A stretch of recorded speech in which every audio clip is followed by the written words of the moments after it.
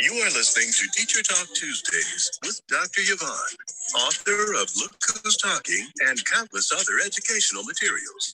This podcast is a safe place for teachers to share their incredible stories, struggles, and triumphs.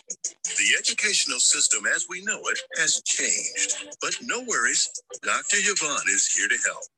Now, here's your host, Dr. Yvonne. Hello, everyone. How are you? This is your girl, Dr. Yvonne, the teacher that talks. I am here. I am trying to stream live on my YouTube from my Zoom because I wanted to do something different. I wanted y'all to see me. I wanted y'all to be able to interact with me, and hopefully we can do this and you can want to join in and I can send you the link and maybe we can do some interviews on here and have more people on here other than just me, and y'all can see us and see me while I'm talking. So I'm hoping that this works. My first time, trial and error. We got to see what happens. But I am excited about this. I'm excited about being here. I'm excited that you are here listening to my podcast about teachers that talk, dealing with issues that people don't want to talk about. And today, I just want to talk about testing. I want to talk about the spring semester and what that looks like. Because I don't know if you know, but in school, all the teaching is being taught from August to December. Everything that needs to be taught that they need to know is being taught between August and September. So if they miss out on any of that, it's going to be hard to pull that back. So right now, what we're doing starting in January is we're preparing kids for testing. That's what we're doing. That's all we do in the spring semester is tests. We have practice tests, we have district tests, we have standard tests, we have unit tests. All we're doing is testing. They have TELPAS tests, they have STAR Prep tests. Everything is about testing and getting them ready. And everything that they need to know, they should have been taught by December. Because if they don't know it by now, it's going to be hard trying to get them to learn it. Because they say it takes 70 times to be able to create a habit, right? So if it takes 70 times to create a habit, when we look at what we're doing right now and where the students are, do they really have time to be able to get that 70 times in practicing something? It's going to be difficult. It's going to be tight, but it can be done, but it's going to be tight. It's going to be a tight squeeze trying to get all of that in before testing. I'm telling you, this is not my first rodeo. This is not my first time having to come into a district and take on a class at the second semester after everything should have been taught and it wasn't taught. It's difficult to try to get students where they need to be because they haven't had time, they haven't had the discipline, they haven't been doing what they needed to do. So basically what we've been doing right now is trying to prepare them for the STAR test. And it is difficult to prepare them for the STAR test. Now, I'm going to give you a couple of reasons why. One, because the students have missed out. Well, at least for me, the students that I'm working with, they've missed out on education since August to September. They've had a sub. So they've missed out on the things that they needed to get. Sometimes it was there, sometimes it wasn't. Kids didn't take it seriously. They didn't put forth their best effort. And now we're seeing what happens when you don't put forth your best effort. Put forth your best effort, the tongue twister. So, things are lacking right now. So now we're trying to play catch up. We're trying to fix where they're lacking. And it's taking some time to do that. And then the other thing is the STAR redesign.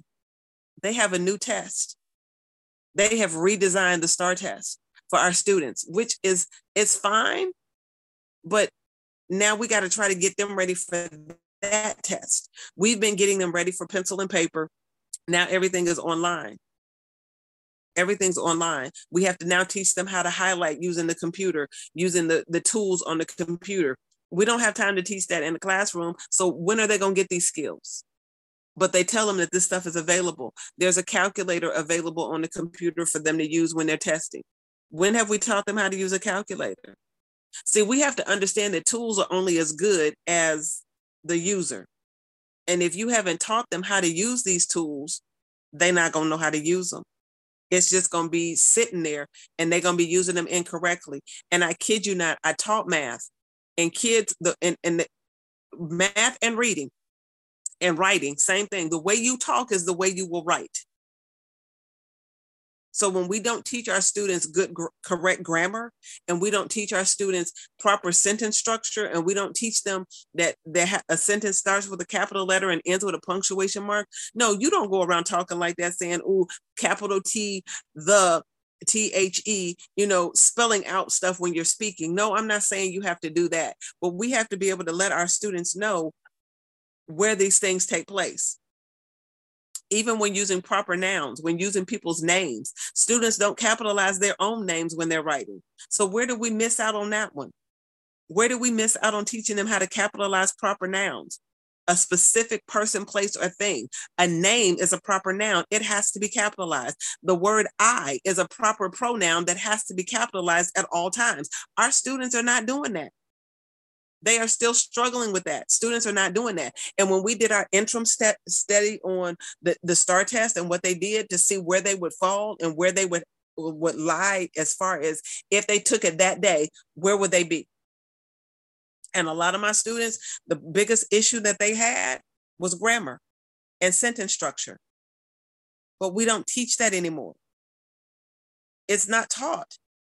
You're teaching them reading and literature and reading strategies, but you're not teaching them how to write. Yes, they're reading complete sentences. Yes, they're reading compound sentences. Yes, they're reading sentences that have commas and quotation marks. But if you do not teach them what that stuff is, they can look at it all day long and never be able to get it right on a test. And that has been the problem. We have not taught the English language. We have not taught them grammar. We have not taught them structure. So when it comes time for them to do what they need to do, it's not being done. It's not being done. So we have to be able to show them how to do that. It's not happening. I'm looking at my students writing. I have some students who read at an 8th, 9th, 10th grade level. In 4th grade, comprehend, can answer the question, can go back, find the evidence, all of that good stuff. But guess what? If I ask them to write a written response about it, they can't do it. They give me maybe 2-3 sentences and think they're done. I can't get them to write a paragraph because they don't know how to put what they're saying into writing. They can find the evidence, they can read it, they can find it, they can speak on it, we can have conversations about it, but as soon as I ask them to write it, they struggle. It's not there. The skill to write is not there. The thought process on how you get to that point is not there. I remember in Illinois teaching, I taught language arts and I taught writing.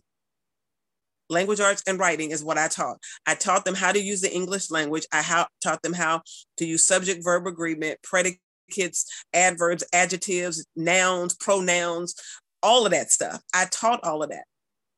Exclamation, compound sentence, simple sentence, run-on sentence, all of that I taught. And in the meantime, and in teaching them that, they were able to write. Because now we have to take that and transfer that into the writing process. Now that you've learned the English language, let's put it to practice. Why do I need to know this? Because now you have to write it. I remember teaching the 5-paragraph essay. We don't do that anymore. Now all they have to do is a beginning, a middle, and an end. And it has to make sense. It has to flow. As long as it continues to go, it has to flow. That's fine. That was good. I was okay with that because you can get some substantial evidence and information in a beginning, middle, and end paragraph. You can.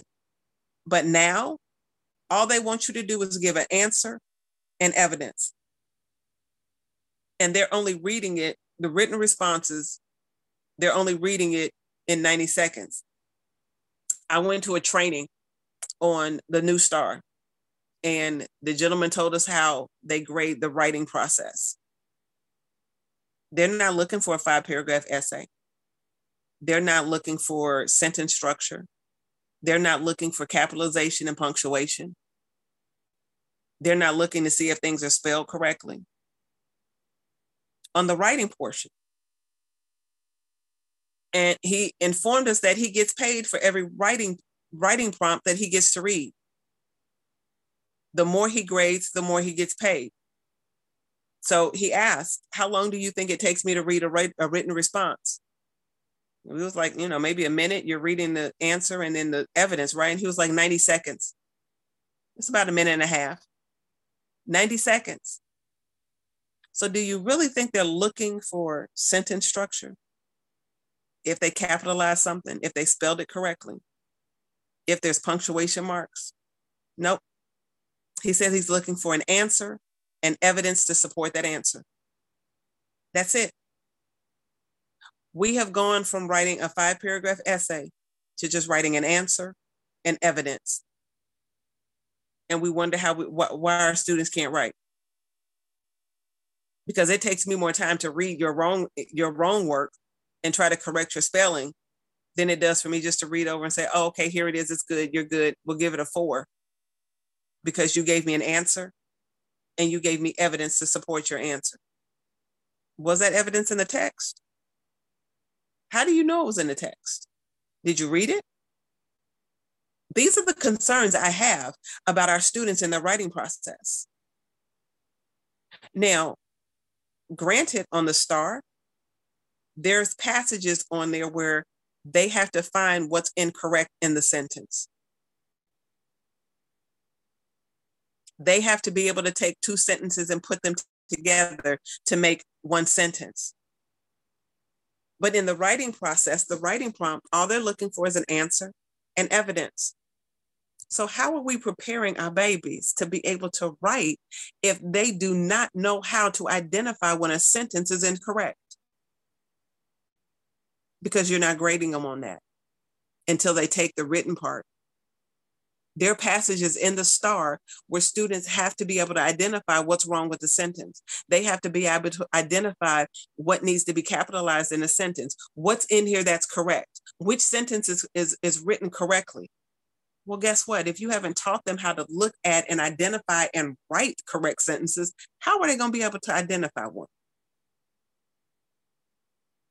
We're revamping the STAR to be able to mimic what students are doing in the classroom. Are we really? Because I haven't had time to sit down and teach my students what a complete sentence looks like, how to write a compound sentence, how to write a sentence with series using a series of commas and words to take out the unnecessary words and narrow it down to a smaller sentence where you can still convey the same message, but not use as many words. I haven't had time to teach that, but yet it's tested on STAR. I've tried to give them the DOL in the morning, my daily oral language, where they have to fix a sentence. What's in here that's wrong? How to fix a, salutation, how to fix an address, abbreviations. These are things that I was taught when I was growing up. These are things that I taught when I first started teaching. These are things that are no longer being taught in the educational system that's going to cause our students to fail. The writing process is very important. And it's not just about writing a paper, revising, editing, and giving a final copy. That's not all it is to the writing process. If we teach our students first how to write sentences and give them good sentence structure, they won't have to do so many revisions to a paper. Correct me if I'm wrong, but I truly believe in what I'm saying. We need to go back to the basics, basic reading, writing, and arithmetic. How is it that we have 4th graders that do not know how to write a complete thought? That they do not know that subject and verb have to agree, that they do not know what an adjective is, that they can't identify what a personal pronoun is. That's a problem. But they can read. They can read at a high level. They can comprehend at a high level, but they can't transition that into writing. And STAR is going to be having writing on it this year. So parents, we need to get our students up to par. They need to be writing more sentences. They need to be looking at more correct structure on how to write a sentence. These are things that bother me with the educational system. We take out things and we keep taking out things, but there are things that need to happen. You include English language and reading all in one. Those are different subjects. They say if you can read, you can write. Not so. But if you can write, you can read. So let's help our students be able to write, because they're going to need that more so than they will anything else. Our students are always wondering, how does this connect? How does this make sense? How does this work? We don't do cross curricula. If we did problem-based education, students would understand how this stuff works. When I was in Illinois, we did problem-based. When I taught 8th grade, we did an economic project. It was curriculum. It was a cross curriculum. They had to do reading, writing, math, research. They had to do all of that.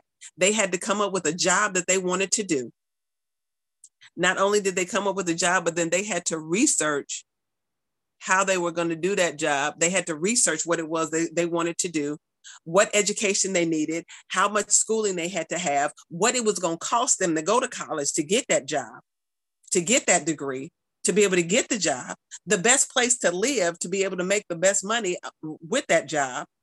They had to do all of that research. But then not only that, but they had to decide, okay, where are you going to live? How are you going to spend your money? Have a budget. Are you going to have a car? You going to drive? You going to ride the bus, the train? Or you going to ride a bike? What is your mode of transportation going to be? What is that going to cost you? How much money do you think you're going to spend on entertainment, going out with your friends? How much are your bills going to cost? Find out where you're going to live. Apartment, a flat, 2-bedroom apartment, 1-bedroom apartment, a loft, a townhome, a condo, a house. What do you plan on living in? How much is that going to cost you? How much are the utilities? Are they included in the rent? How much is food, your groceries? Oh, you're going out to eat. Okay, how much is that going to cost you per day? If you get a car, now you got to have insurance. So you got to make sure you have that insurance payment. See, all of that stuff, life skills, they had to know. And students learned a lot and they understood what it was that they needed to do. We teach things in isolation and the students don't understand why they need to know it.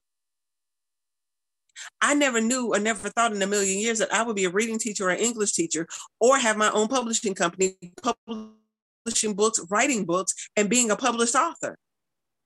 No one ever told me in English that if I learned how to write, that I could actually make money editing someone else's work. I tell my students all the time, find something you love to do and find a way to get paid doing it. Well, guess what? I have found a love for writing and I can get paid doing it. I can read your stuff, edit it, but the only way you can edit it is if you understand the English language and grammar. Our students don't know that. So they don't know that they can edit someone else's paper and tell them where they made their mistakes grammatically and have them fix it and get paid to do that. I learned that. So I can do that. But we don't teach our kids that. What do they want to be? Okay, you want to be an architect. Well, guess what? You're going to have to understand fractions, angles, geometry, trigonometry, all of that stuff you're going to need to understand. You might even need to know some science because you're going to need to know what chemicals that you need to put in there to make sure everything is put together. What kind of, steel, metal, aluminum, how are you putting the pipes in? All of this stuff is things that they're going to need to know if that's a field they want to go into. Who knows? They might want to be a cook. They might want to go into the culinary arts. Well, guess what? You're going to have to know fractions so you can do measurements. We don't want you putting the wrong amount of food in something. If you want to be a nurse or a doctor, you have to learn measurements so you can measure medicine. There's a reason behind the skills that we're teaching our students, but we don't make those connections for them. What is it that you want to do? Start planning for your life now. Start planning for your future. Get good at what it is you need to do now so you can be the best you can be when you get older. We need to stop letting our kids think, oh, all I want to do is go into the NFL. I want to play in the NBA. Well, guess what? It's a whole bunch of other people out there that's probably better than you that want to do that too. but you got to work hard. And you also got to have good grades. How you going to read the contract? How you going to sign the contract if you don't know how to write your name in cursive? Because we took that out of the curriculum as well. Oh, yes, our kids have writing books. They do. I've seen them. But how often do they get to use them? Because the only thing we focus on is reading and math. Why? Because that's the only thing that's being tested. They're not testing you on handwriting. They're not testing you knowing how to write your signature. The other thing, our kids don't know how to tell time. Digital clocks that have made our kids obsolete when it comes to being able to tell time. They can't look at a clock and tell what time it is. Social studies is not being taught, so they don't even understand time zones. Oh my God, let's not even go there. Time zones? What is that? No. They don't understand that. But we have to prepare our students for the future. And they're not prepared. We need to go back to the basics. Reading, writing, and arithmetic. We need to teach our kids the basics and what they need to know to be able to get them where they need to be. Yeah, it's a done deal. We got to get them back to the basics. We need to make sure they know everything they need to know to be ready for the next level. It's not just about reading and math. It's not just about test scores. Because see, my thing is when you learn something, when you know it, just like your phone number. If you know your phone number, you know your phone number. No one can tell you your phone number is not your phone number if you know it. That's knowledge. That's the way we need to be teaching our students. We need to teach them to be able to retain knowledge. We shouldn't be teaching to the test every year. We shouldn't be reteaching the same concepts every year. If we're teaching them for knowledge purposes, for them to hold on to it and to have it, you know what you know, and can't nobody take that from you. But when we're just teaching for them to pass a test, we have to reteach it every year. My thing is teach them a strategy on how to do something, and they'll learn it and they'll know it. And that strategy doesn't change. The race strategy, the rewrite, answer the question, get evidence, citation. Rewrite the answer, restate the question. Restate the question, answer the question, cite your evidence, and explain it. I don't care what question you get, that process is never going to change, and it's going to work every time. But in order to use it, you have to know it. These are the things we need to be teaching our students, things that can stick with them, that they know. And once they know it, they can keep going. Malcolm X said it best. Knowledge is power. They don't want us to have knowledge because we'd have too much power. You know what? That's my time. That's it for me. Teacher Talk Tuesday. Your girl, Dr. Yvonne. Thank you for joining me, and I hope to see you next time.